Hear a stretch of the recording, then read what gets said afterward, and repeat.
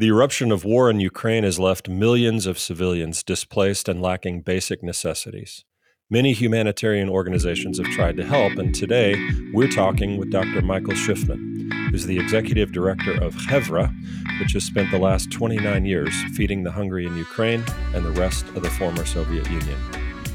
Messiah Podcast is brought to you by First Fruits of Zion, providing Messianic Jewish teaching for Christians and Jews. Put your hand in mine together. We will walk in harmony. Let me introduce you to my teacher, the rabbi from the Galilee. Welcome to Messiah Podcast, where Jesus is Jewish and that changes everything. I am Damian Eisner, here with my co-host, Jacob Franzak. Howdy, What's Jacob? up, Damian? Yeah. This is, I'm feeling good. I just got back from vacation. Excited to be back on the podcast with you. How you doing? I'm good. I'm about to go on vacation, so Oh, I'm fantastic. still excited to be on the podcast. You're gonna get out of Georgia? I am going to get out of Georgia, but then I'll be Nice. I'm actually leaving on a midnight train to Georgia to come home just so that I could sing that song while I did it. Yeah, you have to now. No, I'm not. So Dr. Michael Schiffman, do you know Dr. Schiffman? Have you met him? Are you familiar with him? Yeah, I met Dr. Schiffman at a First Fruits of Zion Shavuot conference the better part of a decade ago, and I love this guy. He's so knowledgeable. I mean, he's obviously a doctor, but he's been so many places and done so many things. He's got so many stories. And so much experience. I mean, as an observant Jewish person and as a follower of Yeshua, he's just really a rich well to draw from, almost no matter what you want to talk about. Very much a pioneer within Messianic Judaism. For those of you who are not familiar with him, he is a long-standing pillar of the Messianic Jewish world. And as we'll talk and learn about today, has very, very strong and deep connections in Ukraine, which certainly is a pretty heavy and popular topic these days. His organization, Chevra, which he's going to talk to us about today, has been providing aid, food to the Jewish people. Well, not just food, all kinds of aid to the Jewish people in Russia, former Soviet Union, I should say, and just it's really an amazing story of the power of doing as a representative disciple of Yeshua. Would you agree with that? Yeah, this is somebody who is walking the walk in a way that most of us could only dream, and what he's doing is certainly worth supporting, and we'll talk about how to support Chevra, this humanitarian organization, a little bit later in the podcast. But just to stop talking about it and to get down on your hands and knees and help the people who need helping is his whole life has been an inspiration in that respect.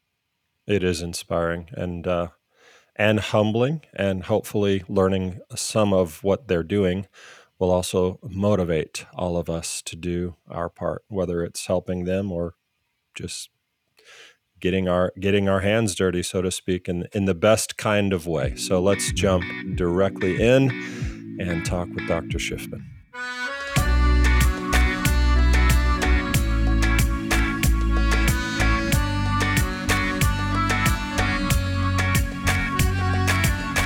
If you want to know the Jewish Jesus, don't miss out on a free subscription to Messiah Magazine, where you'll discover his life and teaching, learn about the biblical festivals, and get connected with Israel. Subscribe for free at messiahmagazine.org. Messiah Magazine is a free, donation-supported quarterly publication of First Fruits of Zion.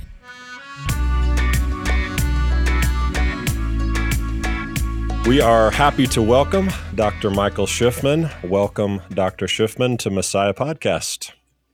Thank you. It's good to be here. Glad to have you. So I'm gonna jump right in here with first off something pretty important. Not everyone on our podcast may know who Dr. Michael Schiffman is. We do. You are a very, very long-standing friend of First Fruits of Zion. As a matter of fact, all of the guys on our staff have a great level of respect for you. You've been a part of walking First Fruits of Zion through some maturation through the years. So you are a friend to us, but now we want you to be a friend to everyone on the podcast. So you've been around Messianic Judaism a long time. So I just would love it if you would tell us how you got here. Who is Dr. Schiffman? Okay. Who is Dr. Schiffman depends on who you ask. If you ask my mother when she was alive, I was practically the Messiah. But Michael Schiffman is a Yeshua follower. I have been following him since I was 18 years old, and that is 49 years ago.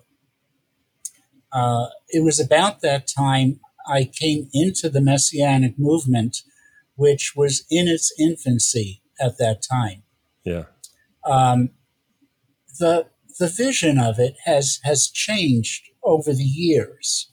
When I came in, it was the vision of Messianic Judaism was a place where Jewish people who followed Yeshua could live Jewish lives, raise their children as Jews, and follow Yeshua. Mm-hmm.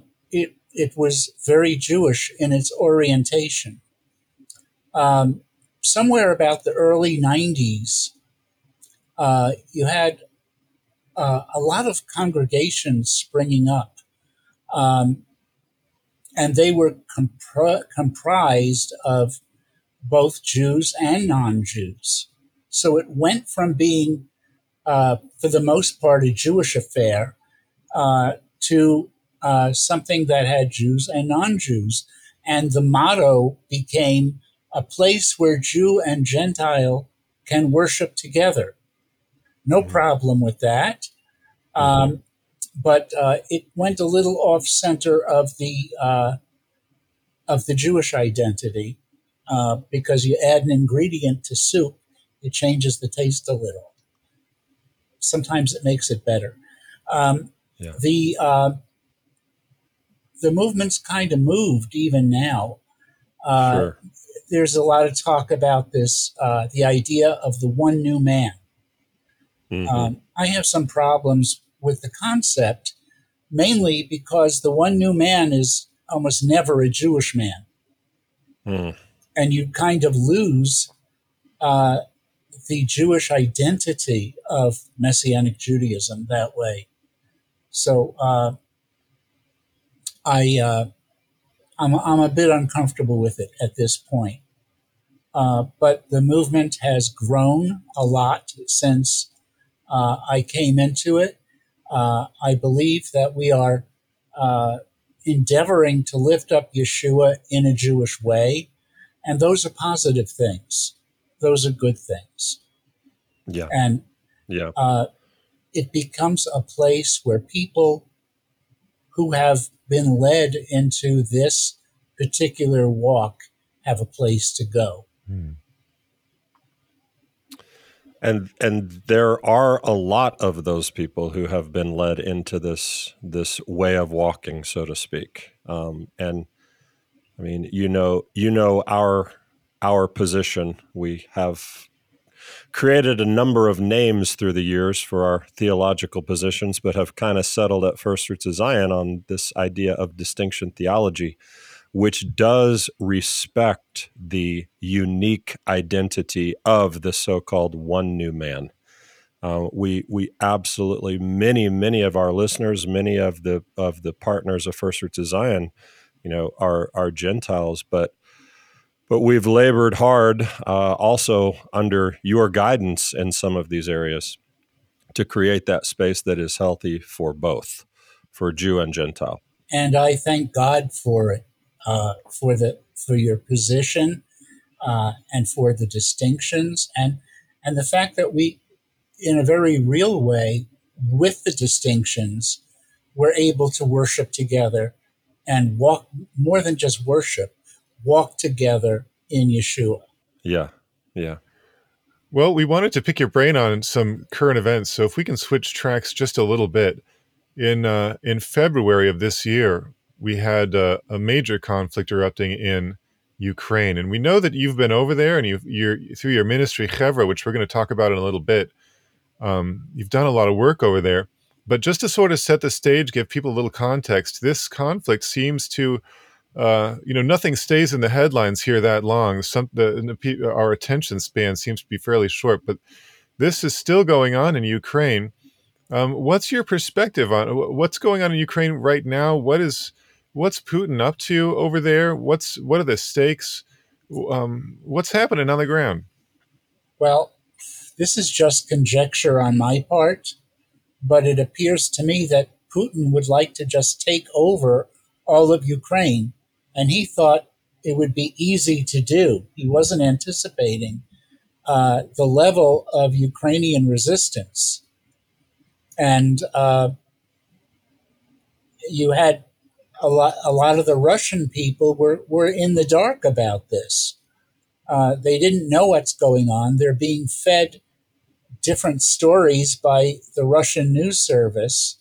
They're saying Ukraine is run by Nazis.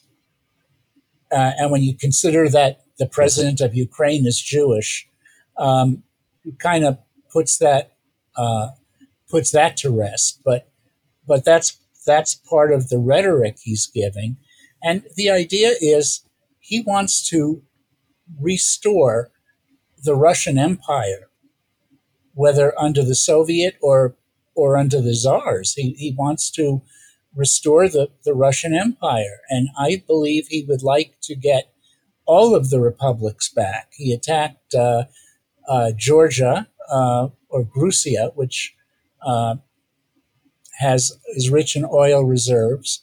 They say he's eyeing Moldova, which is between Ukraine and Romania. They basically bonded with Belarus and the Baltic states as well. They're looking to take over. And it's kind of a frightening thing when you consider they do have much more firepower. I'm glad the American government has been standing with Ukraine. Chevra itself, we don't take political sides. I mean, we grieve when things like this happen. But, we used to operate a lot of soup kitchens in Russia, too. And so we care about the people there as well as the people in Ukraine. You mentioned the Nazi component, a word obviously with just unmatched emotional firepower when used in headlines and by politicians. Zelensky certainly, on the one side he's portrayed as this major hero, and then there are mixed reviews about his motivations, and that Russia's saying that they're fighting the Nazis in Ukraine. Some sources in America say that Zelensky has brought these neo-Nazis and armed Nazis. I mean, what in the world is going on there with, Ukrainian politics? Is Zelensky a good? I know he's Jewish. That doesn't necessarily always mean that they're good. But what do you know? What do you think? It creates a great irony. Yeah. To claim that a Jewish president is a Nazi, right. Which he certainly isn't. Right. But, I've been working in Ukraine personally for 29 years, since 1993, right after the Soviet Union collapsed. And I've gotten to see them in their worst circumstances and how they have been coming up. They have improved a lot. Through their ties with the West, their economic situation improved greatly. And then to see it all blown up and destroyed. When the war started, the news was showing pictures of every city that was getting bombed. And we had soup kitchens in all of those cities. I've personally been to most of those cities, 35 cities in Ukraine. We were feeding 1,400 people, mostly elderly and women and children. And to see these places destroyed, the people being bombed indiscriminately, it's very hard to take. It's very hard to even see it. We have been on the phone with our friends there with an interpreter, but we be talking to them and say, we have to run to the basement because shells are exploding. Sounds like Israel. That's horrifying. No, in this day and age, this kind of a war should never be. Yeah. Well, there's a lot that is unsettled, that's for sure. At this point, it's hard to know where anything is headed, and I guess we could say that about a lot of topics of conversation these days. Yeah. Let me just add one thing. If it could be taken as a harbinger of things to come, when Russia attacked and took over the Crimea, it's called Krim in Russia, it was part of Ukraine. And we had operated 3 soup kitchens there. And then after the Russians attacked, we were unable to operate any soup kitchens there. I had been there several times myself. It was kind of like the Miami of Ukraine, although it was no Miami. But the weather was more temperate. People had a more relaxed attitude. The Russians do not want to accept humanitarian aid from the West because it makes them look bad. They don't want to admit that they need help. But what we heard from people was that once they took over, the people were getting less, and they were accepting no help from outside of Crimea or Russia. And my concern is that should Russia succeed and take over Ukraine, we'd be unable to help the people, because the people who are perpetrating this war do not care about the people. Well, you're when we'll get to the details of Chevra very soon, but just again to set the stage, there's a lot of Jewish history in Ukraine that people might not be aware of. Even I was even surprised just doing research for this interview, because I had heard, the Baal Shem Tov was born in Poland, and Rabbi Nachman was born in Poland.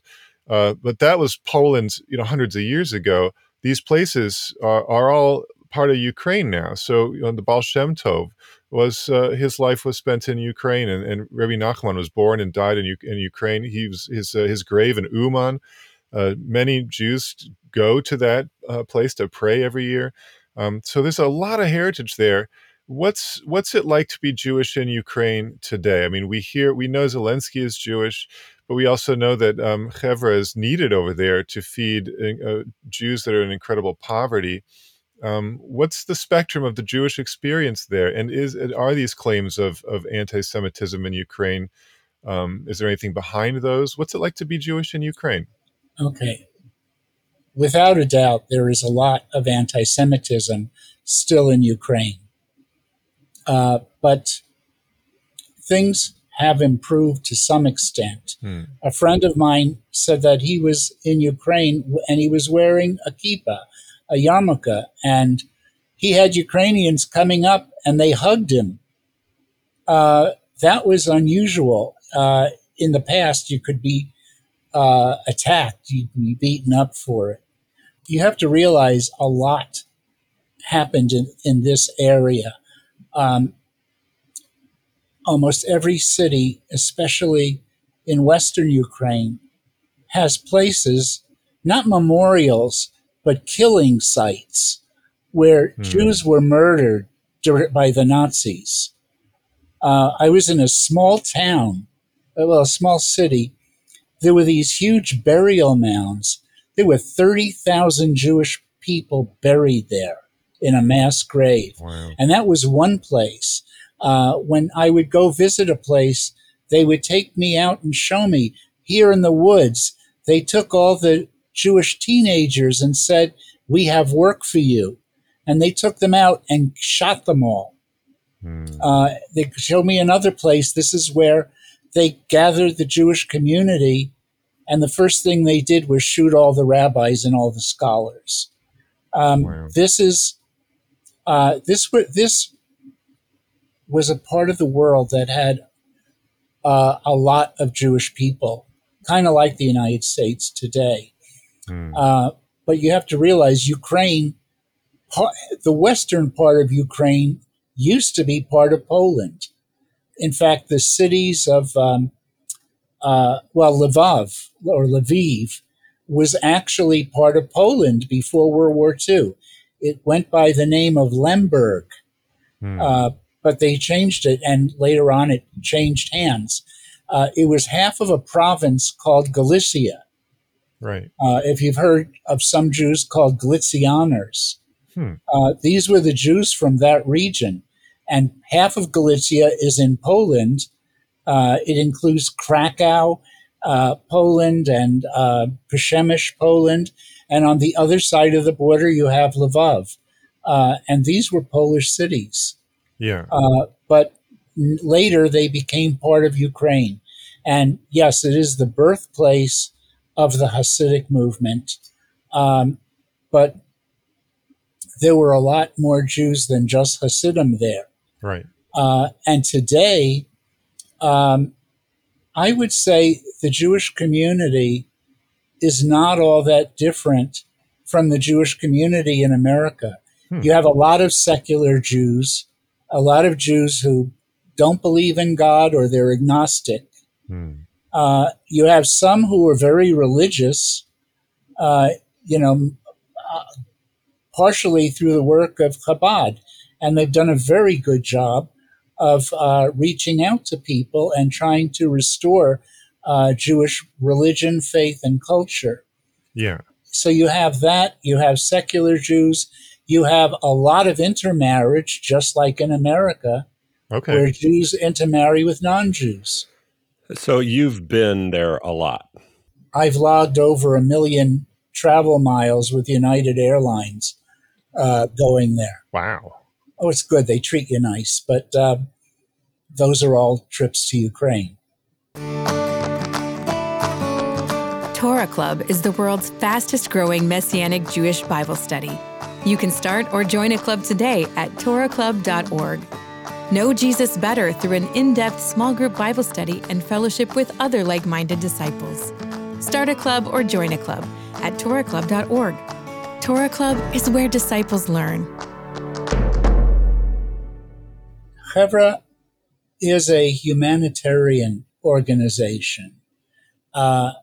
We primarily focus on helping Jewish people, but it's not exclusive to the point that we wouldn't help someone who isn't Jewish.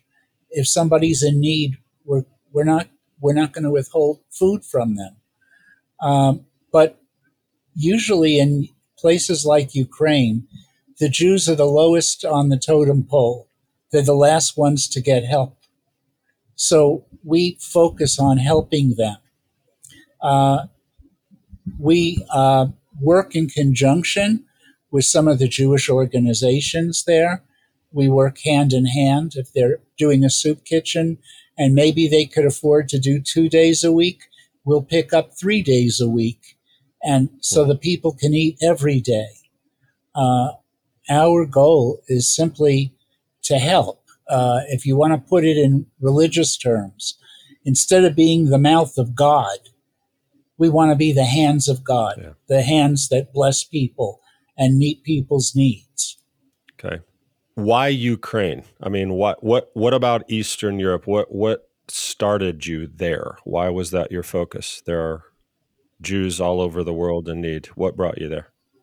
That became the greatest opportunity. We used to, prior to Putin, we used to work in Russia, feeding a lot of people. We worked in Belarus. We worked, of course, in Ukraine, but we also worked in Moldova, and we still work in Moldova. We worked in Azerbaijan, which is more like Central Asia. But we were working in all of these republics because of opportunity. But we worked mostly in Ukraine, first of all, because they had the largest population of Jewish people. And secondly, we had the government of Ukraine was willing to not only open doors for us, but cooperate. At one point, when you had to get visas, I got a 3-year visa from the government, from the Director of Humanitarian Affairs. We had a lot of cooperation, and so that's why we chose Ukraine. Got it. So operating a charity, especially like a humanitarian charity, as a religious person, people hear stories about a charity that's like, oh, you can have a meal as long as you sit through our Bible study or whatever, and people can be cynical about attaching religious aims to charitable giving. How does Chevra navigate this sort of minefield when it comes to religious humanitarian giving? Okay, if somebody is hungry and needs our help, because if it weren't for us, they wouldn't eat, they would die. We help them. We do not ask them to take a religious test. They don't have to listen to a sermon. They don't have to receive any literature. And the reason is, first of all, just because somebody is hungry does not mean they're stupid. And they know that you're trying to buy their souls for a loaf of bread. And it's unconvincing to them. So we help them out of love and out of concern, and not out of an attempt to proselytize. Because first of all, people see through it. Secondly, it doesn't speak of love if you're trying to bargain. Love means helping people. Yeshua would heal 10 people and only one came back. The lepers or the blind men. Only one came back. He didn't take away the healing of the other ones. And he didn't ask them to hear a sermon. They simply had a need, and he helped. And we're trying to follow that same idea. That's fantastic, man. I'm glad to hear it. He has some, speaking of Yeshua, he has some pretty powerful words about feeding and giving drinks, sheeps and goats and different things like that, Well, the interesting thing about it, yes, exactly. The parable of the sheep and the goats speaks directly to it. Yeah. I was hungry and you fed me. Now I was hungry and you preached a sermon to me. But by the same right, even though we don't push religion on people, people come up to us, a lot of them, and they say, what is it that you believe? And we've even said, look, we're just here to feed you. Yeah, but who do you represent? Why are you feeding us? Just because you're hungry. But eventually we say, look, if you want to come to a study, we're having a study on Tuesday nights, and people come. But not because we make it a requirement or a prerequisite. it comes naturally because we've shown love without strings attached. Yeah, precisely. Yeah. It's so interesting to think that, that in so many ways that was the approach. That was Yeshua's approach. I'm gonna help you, and I'm just gonna help you. I'm gonna heal you. We're gonna feed all these people. We're just gonna help. And it's strange that in this world, people ask, why are you doing this? I mean, people don't do this. What makes you different? That's a powerful thing. To be able to say, ultimately, it's the goodness of God within me. It's being a disciple of Yeshua. This is really the message of the Torah. Yeah. If you look at the Torah and the way it instructs people on how to live, the Torah teaches that we're supposed to help people. We're supposed to help the weakest among us. We're supposed to provide for the poor. That was the goal of the Torah, because I believe God delights in us helping one another. And that's why he made laws for the rich and for the poor. And I believe we are closer to God when we're helping one another. People get tired of our sanctimonious words. Yeah. And, I see it on Facebook. People are always, you say you're sick and people say, oh, we're praying for you. You're in our prayers. And people are saying, look, prayers are great, but it's not helping. I need your help. If somebody's hungry, they need food. And if somebody hasn't eaten in 3 or 4 days, what makes someone think they're going to listen to your sermon when all they can think about is, I haven't eaten in 3 or 4 days? Yeah. Book of James. Yeah. And the New Testament makes it so clear. Yeah. The Gospel of Luke, Book of James. It's just in Matthew, the sheep and goat judgment. It's so unambiguous. But even just from a purely Jewish perspective, I heard an Orthodox rabbi say once, based on the Psalms that say that God is with the widow and the orphan, that God is always there with someone who's oppressed. God is always there with the needy, no matter what they believe, even if they're wrong about everything, God is still there with the oppressed always. Yeah. I don't have it memorized, but a verse that really applies is Proverbs 24, 11 and 12. You want to look it up and read it. It's very powerful for this, especially the situation today in Ukraine. I've got to rescue those being led away to death, hold back those staggering towards slaughter. If you say, but we knew nothing about this, does not he who weighs the heart perceive it? Does not he who guards your life know it? Will he not repay everyone according to what they have done? Yeah. It's a good one. Especially in times like this, God expects us to help, to do something. That's what it means to be his disciples. If we're not doing anything, we're not properly representing him. Yeah, to say the least. The fact is, I look at Chevra and the fact that we've been doing this for 29 years. And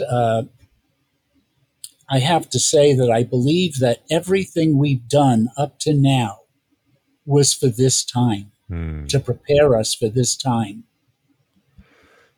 In 29 years, share a memorable story or two, something that stands at the top of your list of, things that just affected your life from that point forward.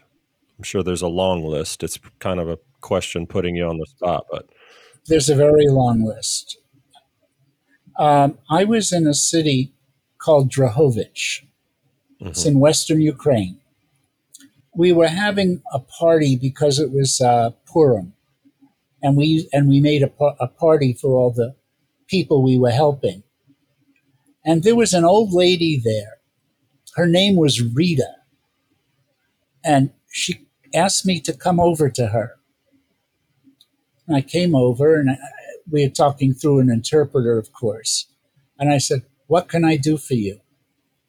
And she said, I want to express gratitude. Now, when you're feeding hungry people, you never want to humiliate them by calling attention to their need. So I just said, oh, you don't have to thank me. It's my job. I don't want them to feel beholden to me. And then she grabbed my hand tighter and she said, you don't understand. She said, before the communists ended, I was the chief physician for this region. And now I'm living on $40 a month. If it weren't for the soup kitchen, I would be dead. And all the people you see in this soup kitchen, they would be dead. And we all want you to know that we are grateful. Well, what do you say to something like that? It's nothing. No. I grabbed her arm this time, and I said, I want you to know, first of all, this isn't from me. It's from friends in America. And secondly, I want you to know that a woman such as yourself should never have been in this situation. And we are humbled and grateful to be able to help you. But that deeply affected my life.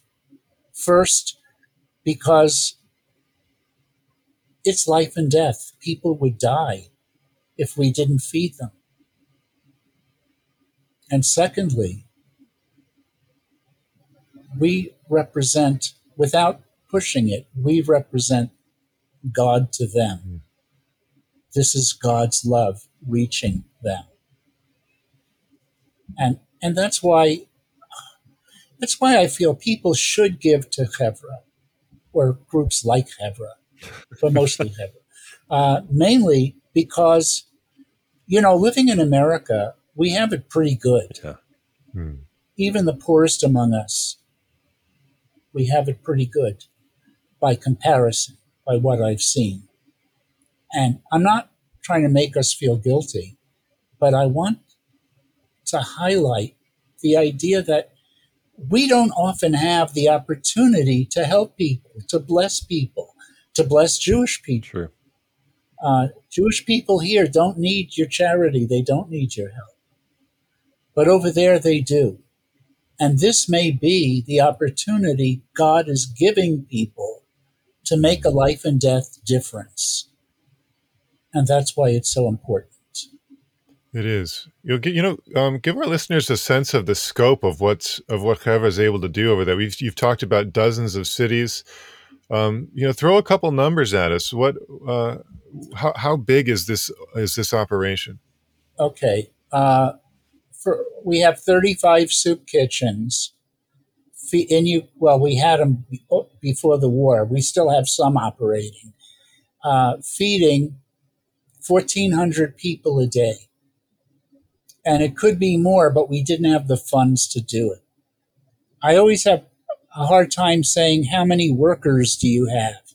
Because our philosophy of working together is a little bit different. When I started working with Chevra, the guy who founded it, who was Polish, by the way, it was founded in Poland, not America. He said, you don't work for me, you work with me. And that deeply affected me. And it infected the entire work because we work together. We're co-workers. We don't do a hierarchy of this one's over that one and you have to obey this one. If you don't want to do something, you don't do it. But if you want to help in the project, you can. And frankly, most of us want to help. We want to be involved and we want to do as much as we can. So how many workers do we have? I'd say none. How many people are we working with? Hundreds. We are a network, and we use networking to accomplish more. Because if you have to reinvent the wheel every time you do something, it's a waste of resources, and resources aren't always that great. So we can accomplish more by cooperating with others. We have people we cooperate with in Holland, in Germany, in England, in Switzerland, and in Poland. And we have other people that we're helping throughout Ukraine and Moldova. So we're actually able to accomplish a great deal by working together. We can just simply do more, and that matters. It's a better use of funds. We can help and reach more people. So Hevra does not put its name on everything we do, because it's not that important to. It's mainly what we're doing, not our label, that's really important. We worked with a Jewish organization that was operating in Odessa and Kiev, and they were working with 35 Jewish orphans that at the start of the war, they wanted to get them out. And they needed funds to get them out of Ukraine into another country nearby, and then fly them to Israel. And I received a phone call, and they asked if we could help. The next day, we wired out $10,000. And all of them made it. All of them got out. And it just made us feel really good that we get to participate in this cool stuff, in stuff that really makes a life and death difference for people. I mean, normally you go about your week. You don't get to do that. I mean, I love Florida where I live, but I don't save lives in Florida every day. Maybe by staying off the road, I'm saving lives. I don't know, but when we're doing this work, it's like this is why God put us on the planet, to do something that truly represents God's values and truly makes a difference. But we recently started working in Grusia, in Georgia, in the Caucasus Mountains. There are groups of Jewish people there called Gorsky Jews. They're mountain Jews. Some of their ancestors have been there from the time of the Babylonian exile. Whoa. Yeah, it's really quite unique. And we've been helping them. We had a project we did that was kind of interesting. We called it the Chicken Project. One of our guys had his own house, and he wanted to build a chicken house, which would be like chicken coops, I guess. I'm originally from New York, and I really only know from going to the supermarket for a chicken.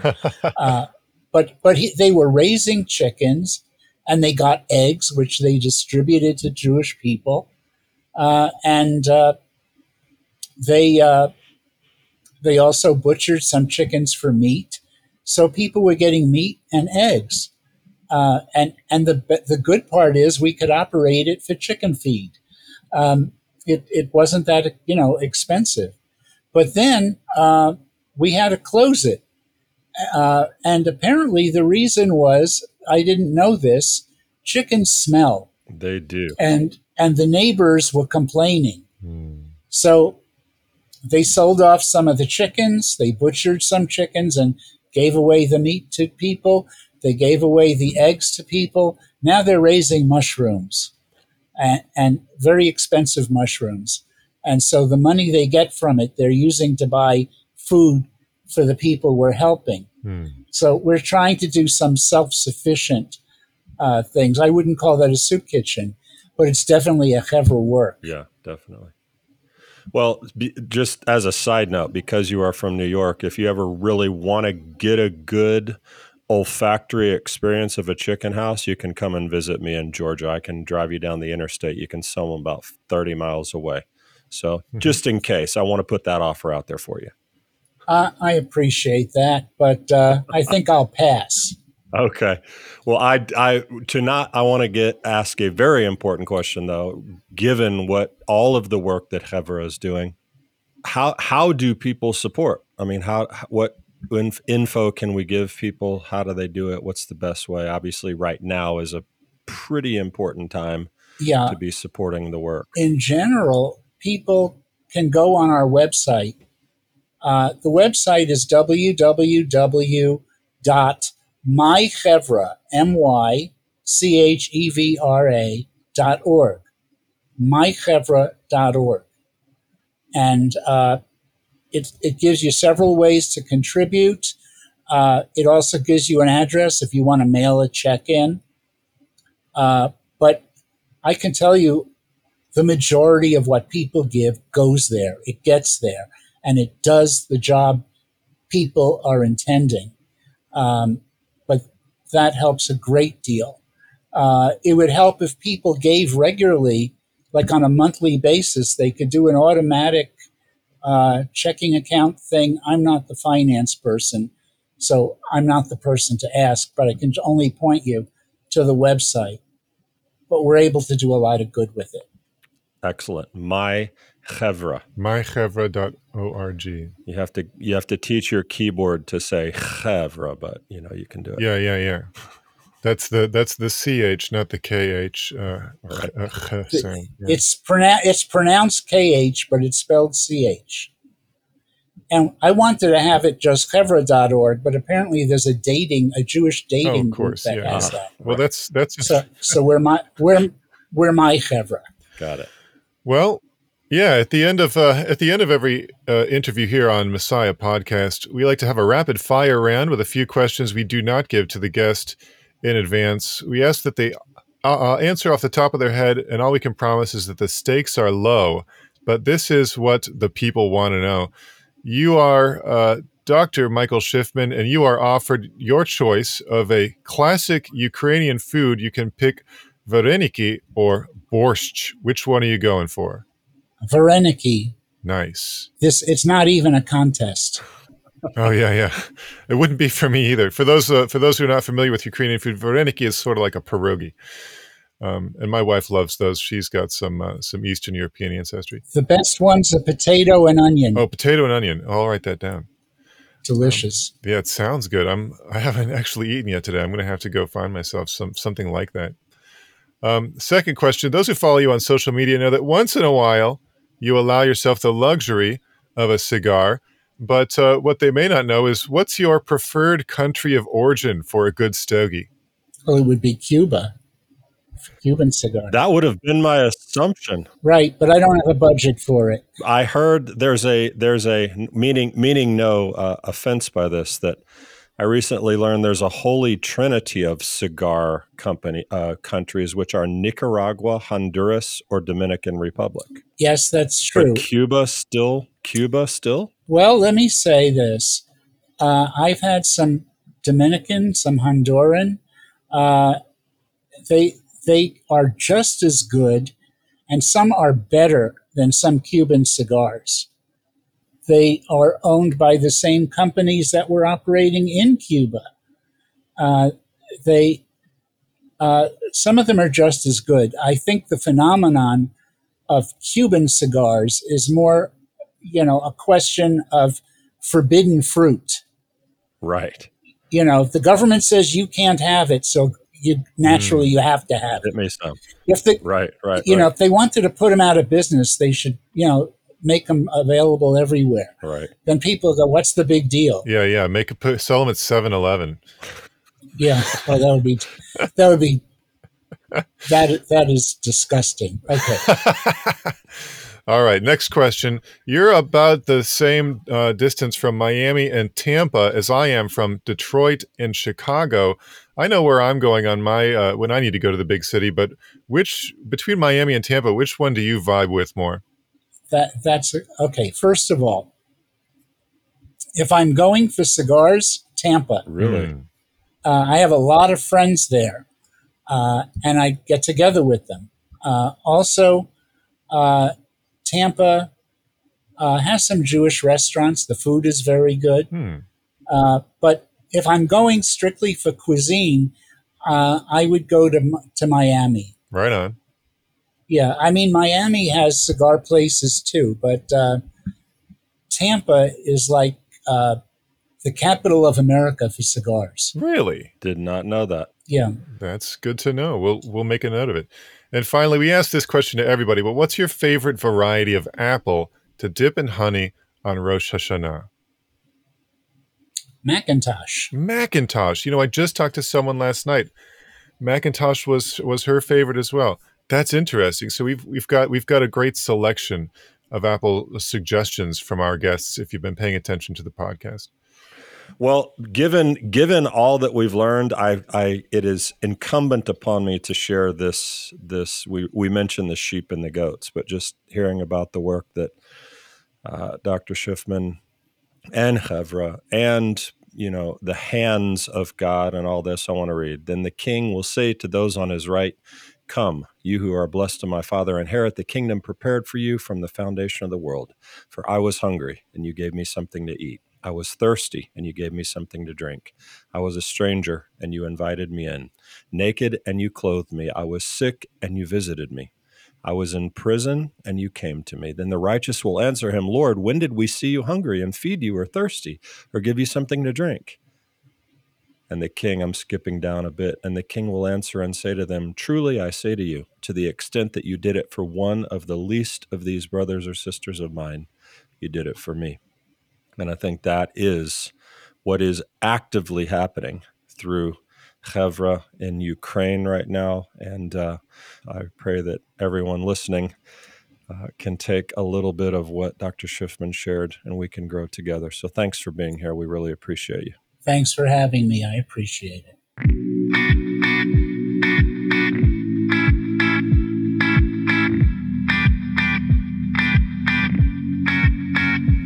Well, thanks for listening to Messiah Podcast.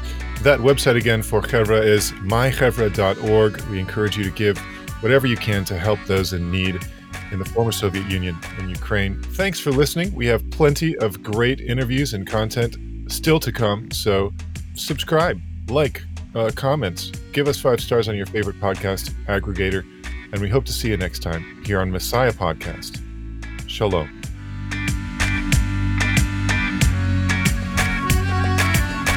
Thanks for joining us for this episode of Messiah Podcast, where Jesus is Jewish, and that changes everything. This podcast is an extension of Messiah Magazine, available at messiahmagazine.org. If you enjoyed this episode, be sure to subscribe and leave a review along with a 5-star rating wherever you're listening now. Today's podcast was hosted by myself, Jacob Franzak, along with Damian Eisner. Our executive producer is Boaz Michael, and the editor-in-chief is Daniel Lancaster. This episode was directed and edited by Jeremy Schoenwald. Original music was written and performed by Joshua Aaron. The show notes for Messiah Podcast were edited by Candy Bishop and are available at messiahpodcast.org. If you are interested in learning more about the Bible from a Messianic Jewish perspective, check out Torah Club, which is an international network of small study groups who meet weekly to study the Bible together from a Messianic Jewish perspective. To start a club or join a club, go to torahclub.org. Until next time, shalom.